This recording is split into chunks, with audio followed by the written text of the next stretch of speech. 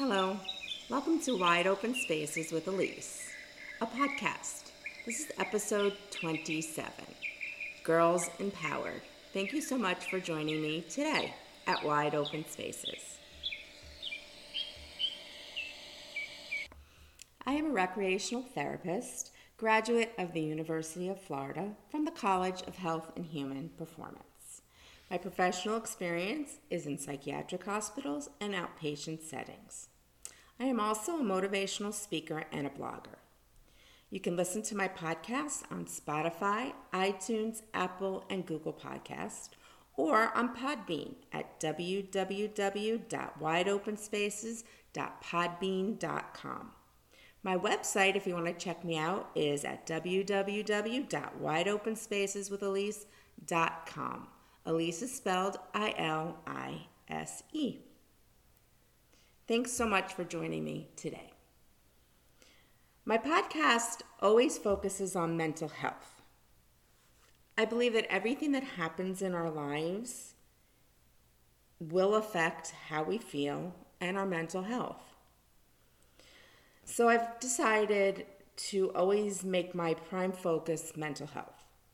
However, I do want to include topics and events that are happening in our world. Again, because I feel like they do influence the way we feel and respond to our world. I went dark on my podcast last week, which a lot of people did who are podcasters, because that is what most of us wanted to do because of the 2020 presidential election. At first I thought, great, this gives me an extra time for my podcast for the following week. But I really struggled with what I should talk about this week and what I wanted to talk about for me. So I had this kind of, if you were to visualize it, a tug of war going on inside of me on where should I go with this episode. I thought, and I thought, and I thought, and I thought. And it even gave me a little anxiety because I knew there was really only one topic that I could talk about today. And there was that voice talking to myself, telling me where I should go. In my podcast, I discuss how we should all be authentic and true to our core. So I really absorbed that thought of what I tell you to be authentic and true to your core. And the answer was just there for me. We've had a monumental week. And as a therapist, motivational speaker, and just an individual, I am going to speak my truth. Because I feel that a lot of us can relate to my truth. Struggling with, how can I show my happiness? Should I not talk about it? Just stuff my excitement? Or just be real, but in a respectful way? I chose to be real in a respectful way because we're all going through different emotions regarding this election. I have chosen to discuss why today is so monumental to the world and myself. I am hoping some of you can relate, or at least why I see this as a chance for us to grow. So a little bit more about me, besides what you already know, because I feel that my podcast needs to show you who I am and how you can relate to me, because I'm just an ordinary person going through ordinary things just like you. I'm a feminist, and I'm politically active. Take what you will from that. Based on that, I feel I want and need to talk about what has just happened in our country. No matter who you voted for in the 2020 election, something historically monumental happened. A female was elected to be the Vice President of the United States. A black female, a South Asian female, who is married to what will be our second dude or gentleman. I don't think they've figured out what they're going to call him yet, who is Jewish. Just think about that for a minute. Think about it. Take it all in. I know many of you are more than angry that your opponent didn't win. And I truly do get that. It's not just words. I do understand that. I always keep that feeling close because I need to understand and not gloat when my candidate wins. And for me, it wasn't just about the presidential election. It was about the mayoral election in the town that I live in and the commissioners. And I did volunteer and wear their shirts and post on my social media. So I tend to be very political. So for me, it wasn't just about the presidential election. But let's put politics aside. This is a magical moment for women. The year I was born, women's rights in 1967. Yes, I was born in 1967. Women's rights in 1967. Johnson, on October 13th, 1967, banned discrimination on the basis of sex in hiring and employment in both the United States federal workplace and on the part of the government contractors. President Johnson signs Public Law 90-130, lifting grade restrictions and strength limitations on women in the United States military. This was from Timeline, talking about women's legal rights. So there you go. Some accomplishments that women made in the year that I was born. When I was a young girl, I always knew the male was the head of the household. And the mom, even if she worked, was the female in the relationship. The dad worked, the mom worked. But when mom came home, she still cooked, she still cleaned, and she still took care of the kids. My dad traveled, so when he was away, mom was the boss lady. But as soon as he came home through that front door, he became the boss again. We always moved different places based on where my dad's job was, not where my mom's job was. Yet, my dad was always the better listener. I always knew, without it being stated, that it was more important that my brother went to college. I was the oldest, so I went first. I think it was that moment where I was unleashed. So in the 1970s, where I had this message where I felt that it was always supposed to be my brother who went to college, and if I went, great, it was a plus. So in the 1970s, women's rights, women strike for peace and equality in New York City. August 26, 1970. On August 26, 1970, a full 50 years after the passage of the 19th Amendment granted women the right to vote, 50,000 feminists paraded down New York City's Fifth Avenue with linked arms blocking the major thoroughfares during rush hour. This was from Time.com. So now I'm off to college. The feminist in me started to emerge. Even in college, though, I still felt the inequality. It wasn't really tangible to me, but the old saying, girls go to college for their MRS, the Mrs. degree, was still around. I just never felt there was an even playing field.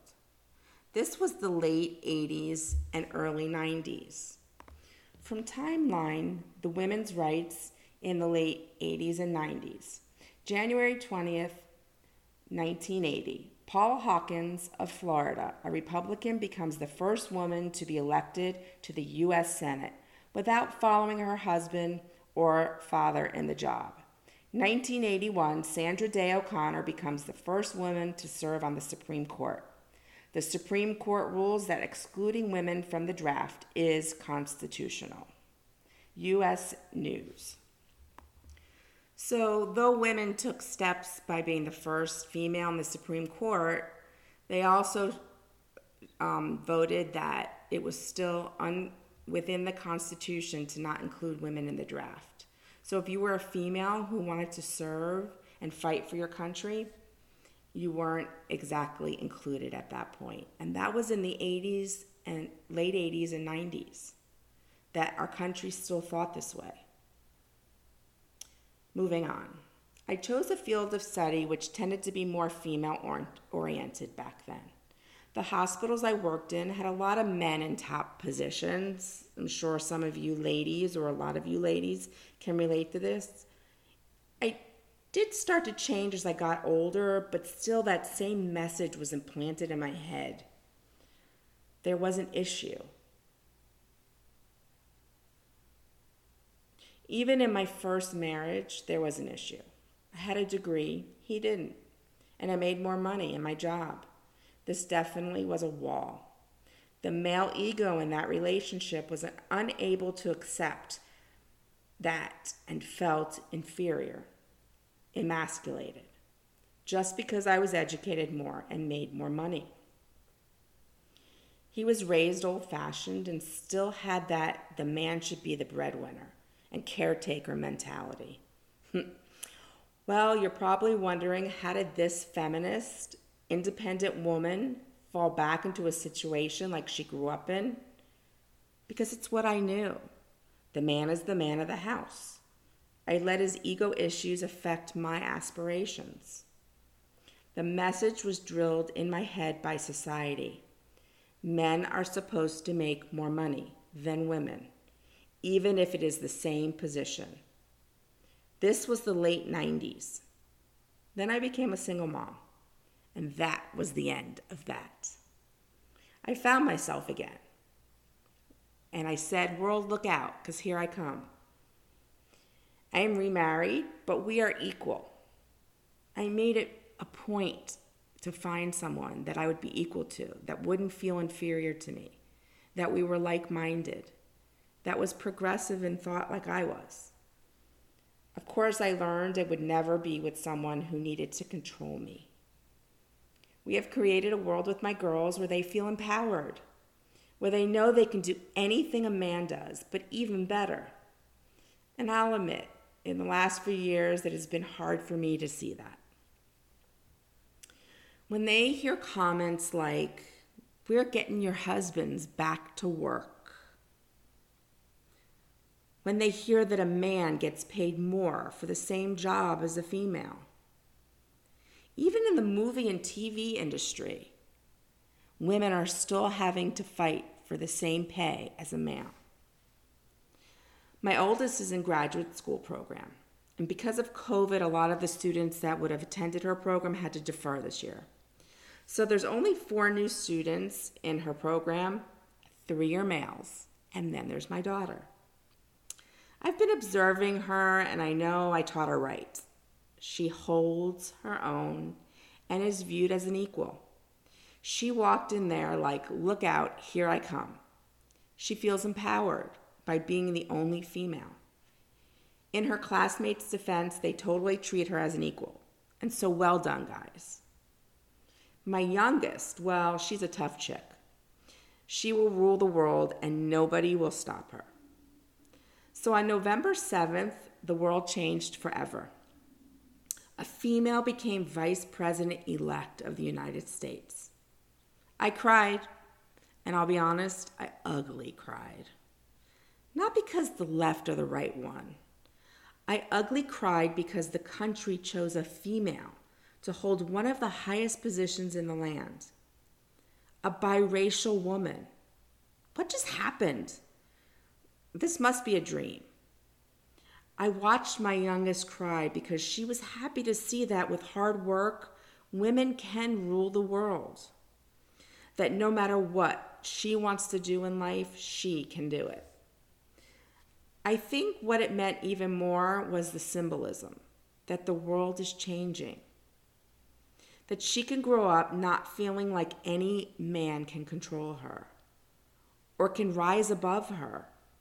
She can hold all the power in the world. I had to FaceTime my oldest when the Vice President-elect was making her acceptance speech. We all wanted to watch this historical moment together. They began to play the song "I Won't Back Down" by Tom Petty, which, if you're a University of Florida graduate, means a whole lot more. We play that at every game, and we all sing, and it's such an amazing and empowering feeling. But as they're playing this song, I look at my phone, and she's crying. It was a beautiful cry, because women have proven since suffragette that we won't back down. We can be whoever we want to be. I really took in the moment. I have goosebumps thinking back in my mind's eye about it, watching my girls' eyes open to the beautiful future that is ahead of them. Seeing a female biracial woman standing on stage saying to the world, "I may be the first, but I won't be the last," Kamala Harris. I looked at my girls' faces. I smiled, and I said to myself that the chain had been broken, and they will never have to feel inferior or guilty about being the smartest or the most educated one in the room. Glass ceilings have been shattered in this country now, so look out. How does this fit into your mental health? Because representation is everything. Representation is empowerment and implants that message, "I can," in your brain. It lifts your mood, your abilities, and your self-esteem. It gives women and men, children of all ages, that idea that we're all worth it and we're all important. Don't ever let anyone take that away from you. Your inner strength and that can-do voice in your head. You all have the power within to fight, to be strong, and to move on. Move on. Think in your life. How can you empower yourself to improve your mental health? How can you move on? If it's from a job maybe you hate, think about moving on. A job where you're not respected, think about moving on. A job where they promote around you but never you. An abusive relationship, think about moving on. A controlling relationship. Dysfunctional friendships. Toxic people. Negative thought patterns. Think about moving on from that stream of negative thought patterns. Maybe there's that degree you've always wanted but couldn't because you've been taking care of the kids for all these years. And you've kind of put that desire aside. Start to research. There's many ways you can get that degree from home. Maybe start that business that's always just been a dream of yours. Start to put a plan in action. Become a CEO of a company. Apply for that director position that your company or a hospital or workplace has just put out as a position available. Speaking up in that boardroom meeting, letting your powerful voice be heard. I'll never forget the first time when we had Joint Commissions of Accredited Hospitals come to our hospital, and I was the head of my department, and I had to speak in this boardroom, and I was young, in my 20s, but how empowering it was in front of all these men, women, and much older people than me. Let your voice be heard. Never let anyone make you feel less than. Or maybe think about becoming the next president or vice president of the United States of America. America has showed us its beauty this week for all women and men. Female power is here to stay, and look out. We are just getting started. Cheers to the future for all, and always know you are worth it. Thank you so much for joining me today at Wide Open Spaces with Elise and indulging me on this monumental time in our country, in females' lives, my life, your life, my girls' lives. It's time to empower ourselves. Check me out at my website at www.wideopenspaceswithelise.com. Elise is spelled Ilise. Positive thoughts create positive energy, my friends. Until next week, ciao.